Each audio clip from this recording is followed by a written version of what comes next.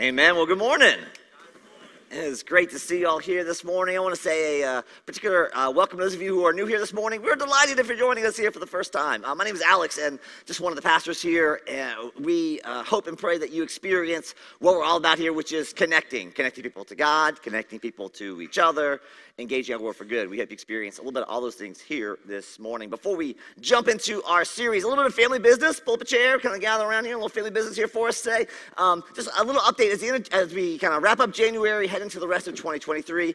It has just been a fantastic few months here at Chatham Community Church. I mean, the Lord's just doing amazing things. Last week, the Love Chatham picked up 200 bags for homeless folks that were donated by y'all. Thank you so much for taking care of homeless folks in our community. Last Christmas Eve, we had a number of folks indicate first-time decisions for Christ and people recommitting their lives to Christ. Actually, just said hi to someone who was here for the first time on a Sunday morning who joined us Christmas Eve. So welcome. We're so glad that you're here. And the Lord's just doing great things in that. We baptized 8 great kids last week here at Chatham Community Church.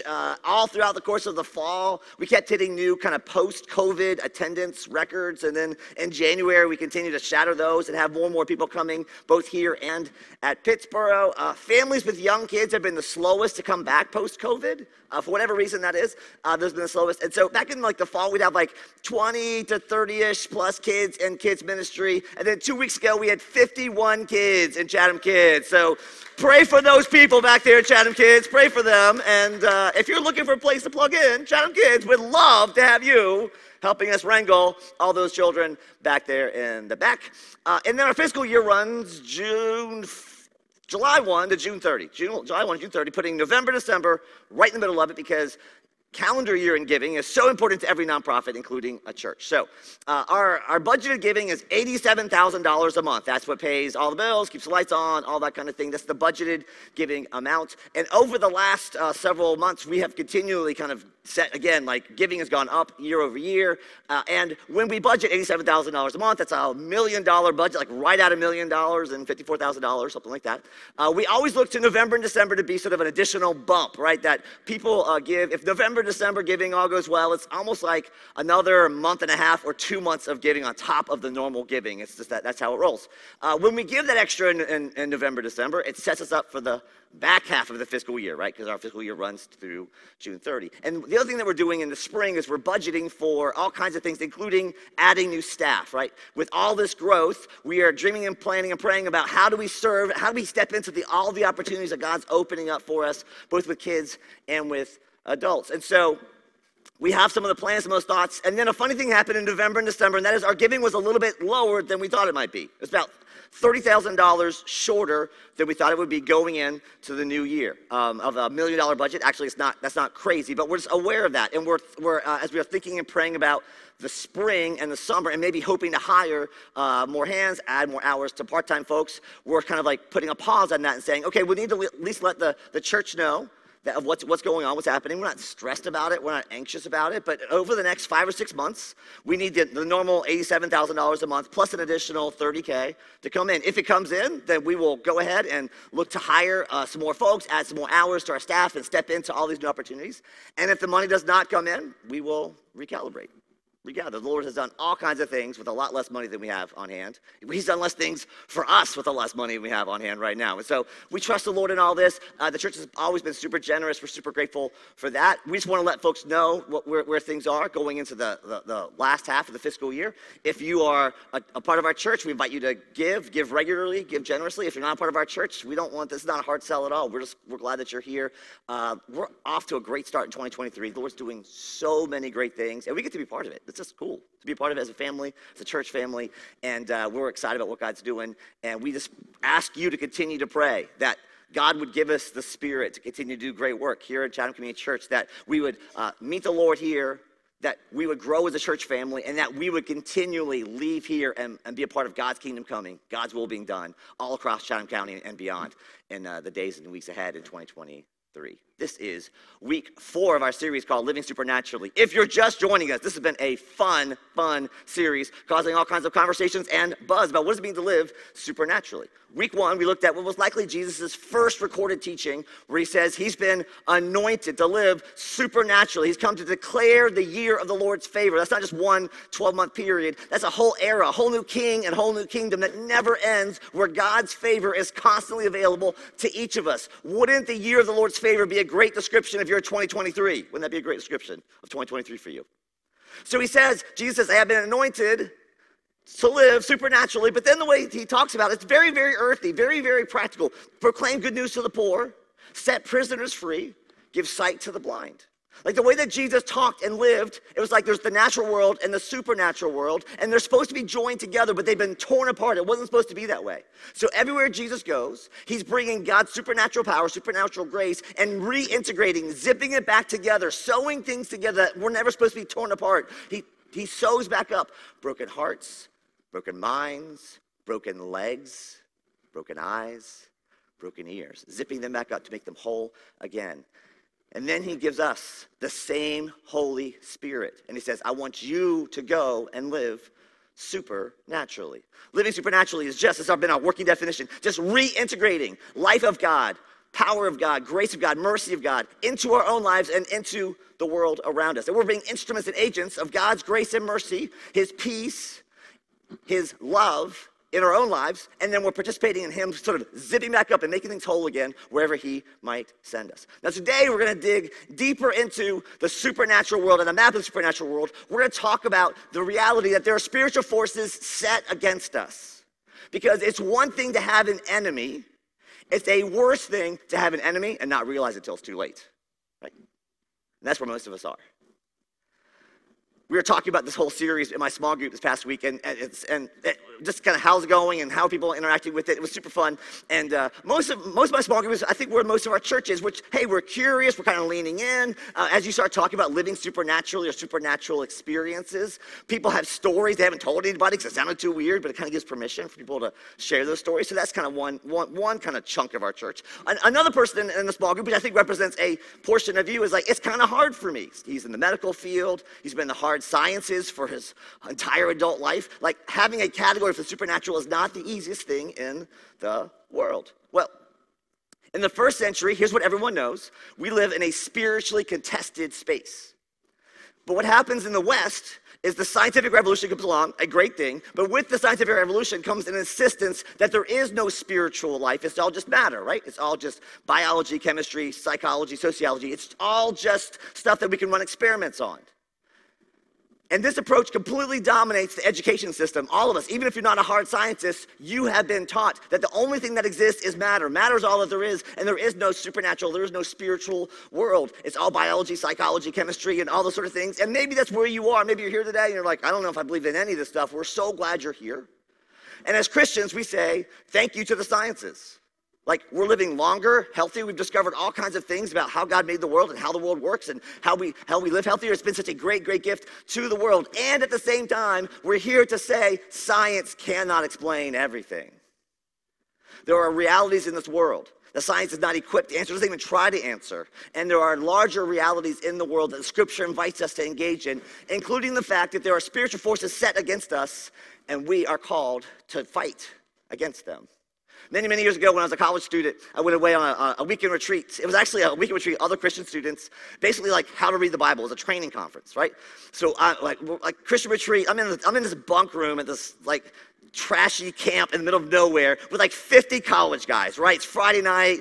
It's not exactly a quiet crowd Friday night with like 50 college guys in this bunk room. And there's all kinds of noise, all kinds of stuff. But eventually everyone quiets down. And finally we turn out the lights. And finally I settle in my sleep. I shut my eyes. And in an instant, here's what I see. I'm just going to tell you what I saw. It was crawling with red lizards everywhere. It was almost like you look at me, if you shut your eyes, you kind of see an outline of what you still see, right?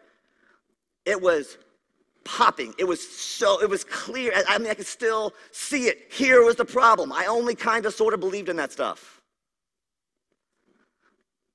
So I woke up with a start. I'm like, this place is swarming with evil. But because I only kind of sort of believed in that stuff, I talked myself out of it. I rolled over, went to sleep. Every single person the next morning, including me, reported they got no sleep all night long. Nightmares for everybody, the whole room. Seeing is not believing, my friends. If you are already predisposed to not believe in that stuff, you're not going to see it. Or even when you do see it, I saw it and I still taught myself out of it. We have to create a category, at least a category, I'm humbly speaking to Christians now, for the darkness that might come against us, to be awake. Jesus says there's an adversary whose name is thief. He has come to steal, kill, destroy. That's in direct contrast to Jesus' mission statement, which is to have life and have life abundantly. So today we're sounding the trumpet call. The trumpet call is to be awake to the adversary, to be awake, that we live in spiritually contested space, and awake and ready to battle supernatural opposition. It's not that crazy. We're going to talk about that a little bit more, because it's one thing to know you have an enemy. It's another thing to have an enemy and not know it. And again, this week, I just want to say, if you're new to Chatham Community Church, I promise, we don't talk about this every week.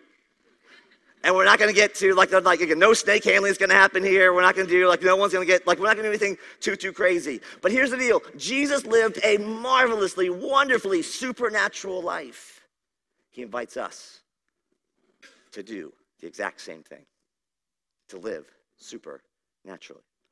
We're going to be in Acts chapter 8 again this week. We're actually going to be in the passage that is just before the scripture we read last week. So a little backstory again. The church is just getting started in Jerusalem. Some persecution breaks out. The followers of Jesus scatter across the area, talking about Jesus, inviting people to follow Jesus. And in Acts chapter 8, we get Philip's story here as he lands in a town of Samaria. Acts 8, starting in verse 5, writes this. Philip went down to a city in Samaria, proclaimed the Messiah there. When the crowds heard Philip and saw the signs he performed, they all paid close attention to what he said. For with shrieks, impure spirits came out of many, and many who were paralyzed or lame were healed. So there was great joy in that city. All right, poll question. How many of you have ever had a teenager or tried to teach a teenager anything in your life? How many of you failed miserably at getting their attention of teenagers or keeping them? Because the phone is so much cooler than you anyway. You lose. You versus phone, you lose that every single time. Philip here shows us a way to get people's attention, teenagers and adults alike. All you gotta do is cast out some evil spirits and heal some people. That's how you get their attention, right? So Philip comes proclaiming Jesus' name. How do you draw a crowd? Nothing draws a crowd like a few good healings and some exorcisms. That's what Philip does. So he's proclaiming Jesus, and the miracles, the signs and wonders are supporting evidence. So he's healing in Jesus' name. Like, tell us more about Jesus. We've never heard of this guy before. He does these miracles. Two things that get highlighted, right? One, spirits come out of many, demons, evil spirits, and many who are paralyzed or lame were healed. We talked about a healing a couple weeks ago. This week, let's talk about demons, shall we? This will be fun. Fun, talk about demons. Okay. Let's talk about demons. Let's talk about demonic activity in the scriptures. Okay, so first off, in the Old Testament, there's almost zero record of demonic activity, right? There's not almost no like few people get possessed or demon-possessed and battling against demons specifically. And then later in the New Testament, in the letters of the New Testament, we get, again, very little description of demonic activity in a specific way. Almost all the record in Scripture is in the stories with Jesus, the Gospels, Matthew, Mark, Luke, and John, and in some here in the book of Acts. So one theory behind this is this, that Jesus is God put on flesh, right? Jesus is God incarnate. A demon, Satan can't do that. Satan can't actually incarnate the way that God does in Jesus. So demonic habitation is like a poor man's incarnation. So Satan's trying to mirror what's God doing, right? Trying to match pitch, but can't quite keep up, right? So what God does in Jesus to change all the world forever and ever and all of human history, to save us from our sins, to live for eternity with God forever and ever. Satan does I'll try to do something like that. The ways that Scripture talks about this, particularly with Jesus and disciples, is a demonic spirit possesses someone, gathers someone, and controls portions or all of their behavior. Now, Jesus never asks for the backstory, never explains how a demon got there or ever asks a question. He just says, go away, demon, and the demon goes away like a petulant little toddler most of the time. Every time Jesus goes head-to-head with a demon, it's no contest. It's over.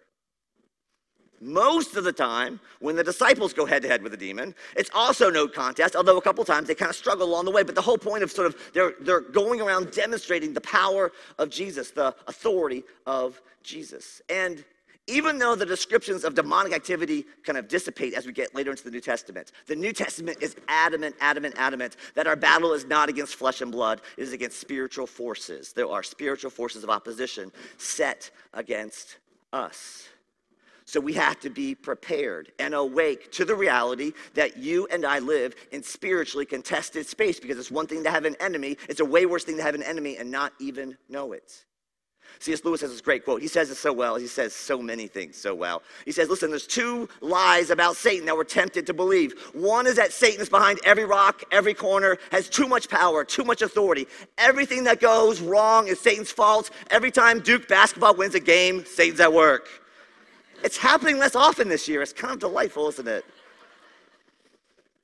So that's one mistake, right? Too much Satan everywhere. The other mistake is to say he doesn't exist, not a problem, not a thing. Satan's equally happy with both, and we as a church in our kind of demographic and makeup, we tend to fall for the second. I am meeting with a great couple right now. Beautiful couple, look great, super successful. They look great on the outside. You would have no idea that there is trauma, and drama, all kinds of pain going on. So much heartache.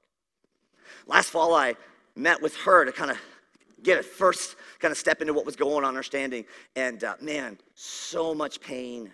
So much pain in the past, so much pain in the history, so much pain currently. And I talked to her about, as I'm talking about it, I'm like, hey, are you in counseling, are you in therapy? She was. I'm like, good, that's so great.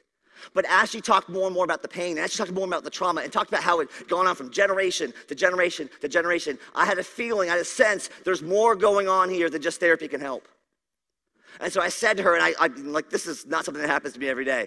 I said, would you be willing to let us pray for you? Because I think there's a spiritual layer to this that therapy might not get to. There might be a spiritual layer to this that we need to address. Would you be willing to come and have me and a woman from our prayer team pray over you to do any kind of spiritual healing and kind of break any kind of thing that's going on spiritually in all this? She was desperate enough to say yes. So we met over in the office, over here. She shared some of her story with the woman who was from the prayer team that was praying with me. And for 45 minutes to an hour, we prayed over her. We fought for her. We prayed scripture. We prayed truth over her. We surfaced some lies. There was crazy stuff happening in that room over there. She was experiencing physical sensations. We read a piece of scripture at the end, and she's like, she felt like a shot of heat was like shot up her leg. Like there was all kinds of stuff happening. It was totally unexpected. I didn't expect it. She didn't expect it. Like she was exhausted when it was all said and done because it was so intense, but she left here lighter, more at peace.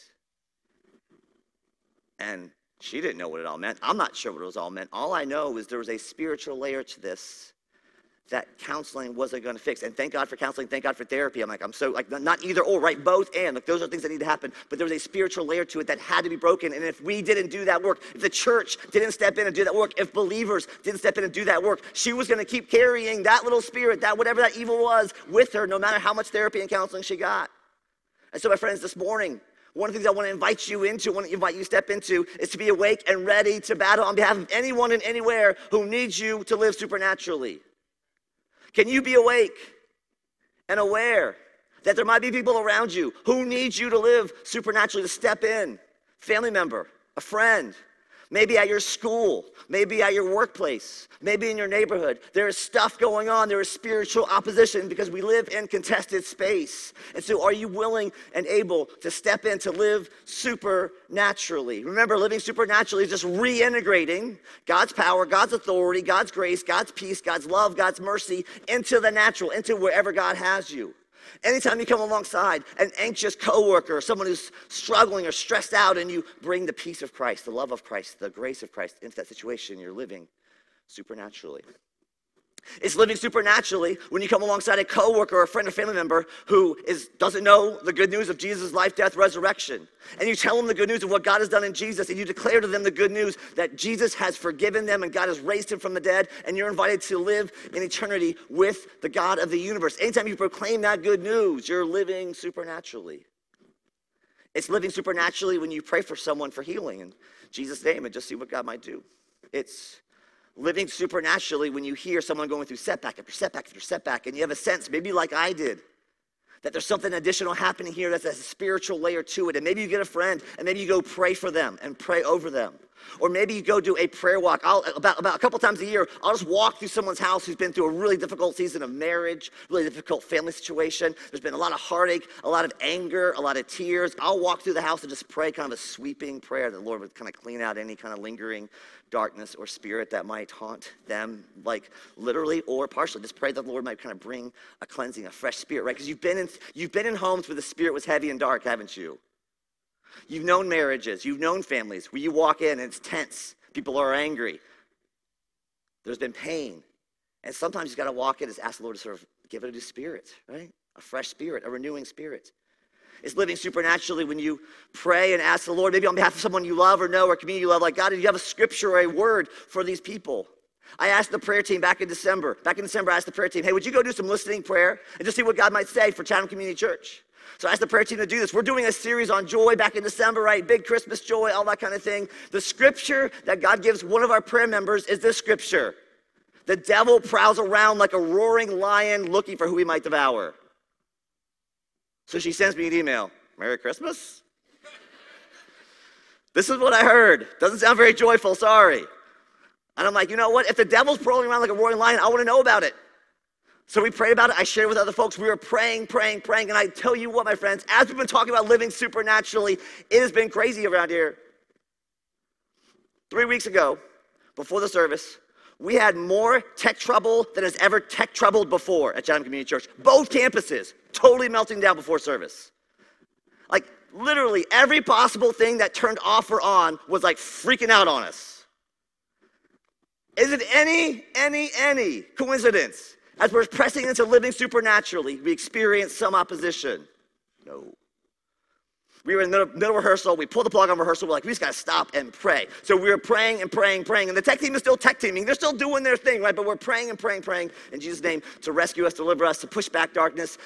Everything, like things lift. The lights come back on. The switches all switch back on. Everything is good. Services go great. After the service, I'm like, we need more prayer support. I go to the prayer team, can y'all just start prayer walking, especially for the rest of this series? Would you just come prayer walk through the space before the service because we're battling some stuff here. We need extra help. Prayer team comes, they prayer walk through. Last week was one of the smoothest, quietest, best Sunday mornings we've had in months. Bless the Lord. Be awake and ready to do battle on behalf of anyone or any place that needs you to live supernaturally. Who might need you this week? Where might need you this week to live supernaturally? To go do a prayer walk at your school, in your workplace, in a place where you know there's some conflict and some tension, in a space where you feel like there's some additional things going on where we need the Lord to move in some new ways. We have to be awake to the fact we live in contested space. And here's the good news. You have been given the Holy Spirit to go do some battles, so go do some battle. You've been given power and authority in Jesus' name to step into situations where there's tension, where there's brokenness, and to bring the grace of Christ, the power of Christ, the authority of Christ, and to deliver spaces and people from the power of things that might come against them. Now, it's important to see as Philip kind of travels around, he's proclaiming Jesus, and he's doing these wonderful miracles, right? He's doing these things that are sort of supporting evidence, right? Philip, everywhere he goes, he proclaims Jesus. The crowd see the signs he performed. They all pay close attention. There's great joy in the city. So Philip is doing this really good work. He's really making a difference in the world. He's putting on a fantastic show. But my friends, the whole point of the show is to point people to Jesus. The purpose of supernatural living is not a magic show. It's to point people to Jesus. Bear the fruit of joy. The reason why we're called and equipped to go live supernaturally is that in Jesus' name, we might bring healing, renewal, light, and life, and peace. And everything we might do might point people to Jesus and bear the fruit of the joy of the Lord. But we live in contested space. And not every spirit is God's spirit, and not every spirit wants to sort of encourage us to point people to Jesus. And we're going to look here, the rest of the story unfolds. There's a story of a man who has been caught up in a dark spirit, not knowing it. And here's how that dark spirit has hijacked his life. Acts chapter 8, verse 9. Now, for some time, a man named Simon had practiced sorcery in the city and amazed all the people of Samaria. He boasted he was someone great. And all the people, both high and low, gave him their attention and exclaimed, "This man is rightly called the great power of God." They followed him because he had amazed them for a long time with his sorcery. But when they believed Philip as he proclaimed the good news of the kingdom of God in the name of Jesus Christ, they were baptized, both men and women. Simon himself believed and was baptized, and he followed Philip everywhere, astonished by the great signs and miracles that he saw.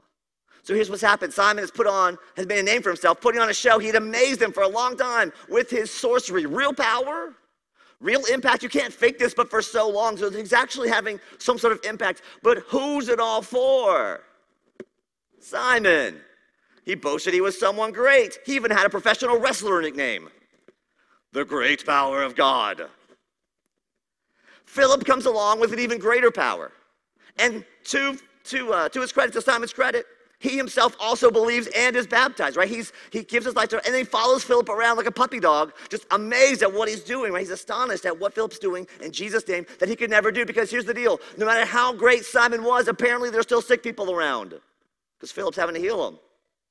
Apparently, no matter how great Simon was, apparently there's people who are still having demon possession because only Philip is saving them. But when we're dabbling in sort of dark powers, they make so many promises to us. Power, energy, effectiveness, crowds. But when we allow dark powers to have their way with us, they shape us and misshape us in all kinds of ways. Here's how the rest of the story unfolds. When the apostles in Jerusalem heard that Samaria had accepted the word of God, they sent Peter and John to Samaria. When they arrived, they prayed for the new believers that they might receive the Holy Spirit, because the Holy Spirit had not yet come on any of them. They'd simply been baptized in the name of the Lord Jesus. Then Peter and John placed their hands on them, and they received the Holy Spirit. Okay, so these are the first converts outside of Jerusalem, first non-Jewish converts, right, in the early church. Peter and John get word of it in Jerusalem. They come down to see for themselves, and it's not exactly clear why those people who've been baptized don't have the Holy Spirit. It says they've just been baptized in the name of Jesus. Likely, anyway, it's important for the early church, Peter and John are the pillars of the early church, to come and kind of give their blessing and celebrate what God's doing, because it's going to get crazy on them as Acts continues to unfold, as the Spirit moves in ways they don't expect or anticipate. So what they do is they place their hands, lay their hands on them, and they receive the Holy Spirit. This is part of the reason why we actually lay on hands after every baptism, right? Last week, I prayed over every person to receive the Holy Spirit, because sometimes, not always, in the book of Acts, the laying on of hands is sort of the conduit by which someone receives the Holy Spirit. In a couple of weeks, we're going to have a time of prayer here to close out this series, where we're going to invite you to go get prayer that you might receive a fresh filling or fresh new work of the Holy Spirit through someone praying over you and laying on of hands. I invite you to be open to what God might do through that beautiful little ceremony, service, act of simple prayer, that God's Spirit might move in you. Here's how the story unfolds. When Simon saw the Spirit was given at the laying on of the apostles' hands, he offered them money and said, "Hey, give me also this ability, so that everyone on whom I lay my hands may receive the Holy Spirit." Peter answered, "May your money perish with you, because you thought you could buy the gift of God with money. You have no part or share in this ministry, because your heart is not right before God. Repent of this wickedness and pray to the Lord in the hope that he may forgive you for having such a thought in your heart. For I see you're full of bitterness and captive to sin." Peter, always very gentle and careful with his words there. Simon answered, "Praise the Lord for me, so that nothing you've said may happen to me." After they'd further proclaimed the word of the Lord and testified about Jesus, Peter and John returned to Jerusalem, preaching the gospel in many Samaritan villages. See, Simon's been so used to his power pointing to himself, right? He's been so used to being called the great one, having crowds follow him. So when he sees someone else do a cool magic trick, Holy Spirit laying on of hands, he's like, "Hey, here's some money. Give me the same power so I can have the same influence, so people can look up to me and celebrate me." Because here's the deal. Simon, of course, says something not exactly gentle. He says, "I see you're full of bitterness and captive to sin." Not exactly gentle, but here's the reality. He is captive to sin, because dark powers always seek to enslave us. That's what dark powers do. We're always captive to dark powers. Even when we think that we are using them, they are always using us. And Simon's habituated that, and he's still stuck in it. He hasn't quite broken it all the way, right? He's still sort of working this out. My friends, here's the deal. The powers of darkness enslave us through lies and make us bound to them. You might think that you're using them. They are always, always using you. And I want to put lies there at the front and center of it. The dark powers always speak to us lies. What's the lie that Simon believes? Simon believes he needs crowds and power to be important. First person in history to ever battle with that problem, right?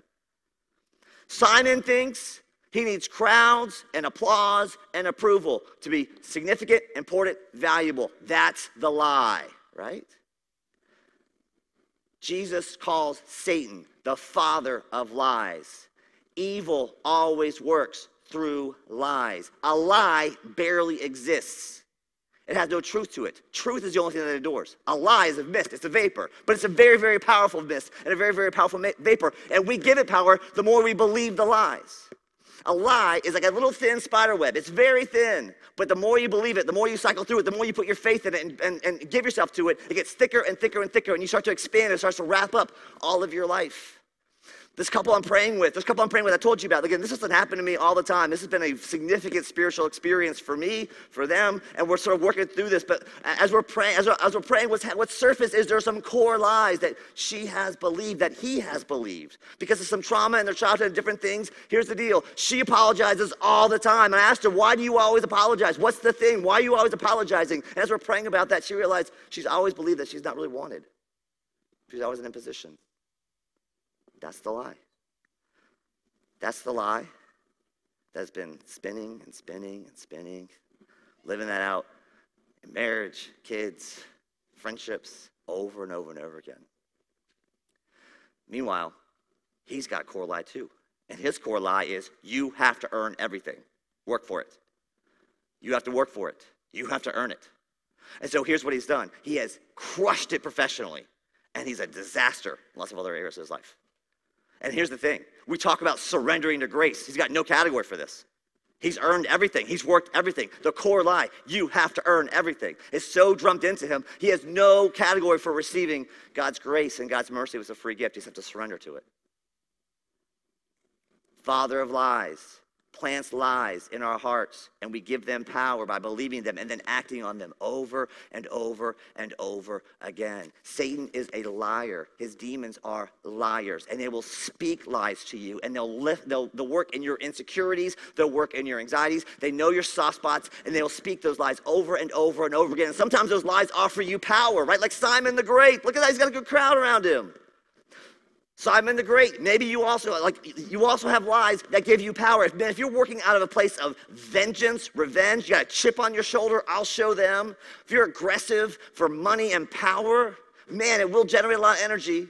You'll conquer some things, but at the core of it is a lie, is a lie, is a lie. Your life is being hijacked by a lie. Or just look at these cards, look at these stars, get insights into the future. Look at this, a quick and easy way to get some kind of quick and easy insights into maybe even telling you what's true. But my friends, it's just reeling you in deeper and deeper and deeper into the pit, into the darkness, because you think you're using the powers of darkness, but the powers of darkness always only use you and have no desire to bless you or anyone around you. They'll give you temporary relief and temporary power in exchange for your soul so that you get sucked deeper into the lie. A few minutes ago, I asked you to be on the lookout, alert for how you might live supernaturally to make a difference in the world. Now I want to give you the opposite side of that, which is this. Be awake to and alert to the lies and to rebuke the lies about ourselves, about God, about the world that the dark powers use to enslave us. I want to invite you to pray the scriptures. I want you to be awake and rebuke the lies about ourselves, about God and the world that the dark powers use to enslave us. And I want to invite you to pray the scriptures. As I'm praying over these folks that are struggling with these deep lies, I'm just praying scripture and scripture and scripture. Good news. You can't earn God's grace. Isn't that great news? The year of the Lord's favor has come and you didn't earn it. You didn't do anything for it. Jesus is just offering it to you. Dethroning the lie, exposing the lie, surfacing the lie, rebuking the lie, moving forward in grace. Good news. You're not unwanted. You are a child of God, beloved by God, chosen. He suffered, bled, and died for you. He knows your name. He knows every tear that's fallen. He invites you into his family. The dark powers always work and trade in lies. You, probably all of us at different points, believe lies about ourselves, about God, and about the world, about how things work. And so part of what we have to do to fight this spiritual battle is we have to be awake to and rebuke those lies and know the scriptures that sort of counteract those lies, that because the scriptures declare the scripture as the sword of truth. It's the only kind of offensive armor the scripture talks about. The sword of truth cuts through the spider web of these things that we've gotten all tangled up in to set us free, that we might be people. Because when the Son sets you free, you are free indeed. And when darkness offers you power, you're just getting sucked deeper and deeper and deeper into the lie, into the pit. And so I want to invite you to be awake to and alert to and to rebuke out loud, using scripture or songs that we sing, using whatever you can, whatever tool you've got, to counteract the lies about yourself, about God, and about the world, so that you might be set free indeed. Because it's one thing to have an enemy. It's a far worse thing to have an enemy and not be aware of it, not be awake to it, and fall right into their trap. Simon's kind of stuck in this cycle. We don't actually hear anything else about Simon for the rest of Acts. We don't know what happens to him. But we do know that the battle he has to fight is a battle that we also have to fight as well, that you and I might not fall captive to the powers of darkness and to sin, that we might be children of the light, my friends. When the Holy Spirit comes, Spirit of light, the power, the truth, the grace of God, it bears good fruit in you and through you. So my friends, I want to invite us to be awake to and aware of the spiritual battles and the lies that are coming at us internally. And as you hear them around you, I want to invite you to pray and to sing and to worship and to fight those battles. Today's Wildly Important Takeoffs. I'm just going to pop up all the things we've kind of gathered together here to be awake to the fact that we live in spiritually contested space, be awake and ready to fight and battle against supernatural opposition. I want to invite you to be awake and ready to battle on behalf of anyone and anywhere who needs you to live supernaturally this week. Again, that could be a family member, a friend, coworker. That could be an office place. That could be your school. That could be a neighborhood. That could be whatever meeting, you got a volunteer organization, to be awake and ready to fight the battle using scripture and prayer, to be awake and rebuke the lies about ourselves, about God and the world, from the dark powers that enslave us. I want to invite you to know those scriptures and pray them. And then finally, to be awake to the purpose of living supernaturally. It's the whole purpose of living supernaturally, to point to Jesus. It bears the fruit of joy. My hope and my prayer is that we would be a community of people who are awake and ready to fight these battles, to live this supernatural life, to reintegrate God's power, God's grace, God's mercy into the challenges and opportunities and things that people face here. And man, Jesus lives this out throughout the course of his life, but at the end of his life, he really brings it all together. At the end of his life, he gives us this meal that brings together the concrete, tangible, natural, normal things of life and the supernatural grace of God. The night Jesus was betrayed, he's with his closest friends, and he has this meal with them. At the end of the meal, he does what he's always doing, taking ordinary natural things, making them extraordinary, bringing his grace and mercy and infusing them with new meaning. He takes bread, he breaks it, says, "This is my body broken for you. Eat this in remembrance of me."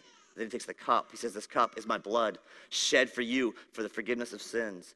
Drink this in remembrance of me." Ordinary natural things infused now with supernatural meaning. For 2,000 years, followers of Jesus have entered into this meal, have taken of this meal to remember and to remind and to awaken our senses and our hearts and our minds and our spirits to the good news of God's great joy in Jesus. We're going to move now to our time of communion, and just some logistics as we do that. The worship team is going to come up and start a song, and we're going to invite you to move to the stations here in just a minute. The bread's gluten-free. The cup is grape juice, so everyone's kind of invited and welcome. There's 2 stations up front, 1 in the back.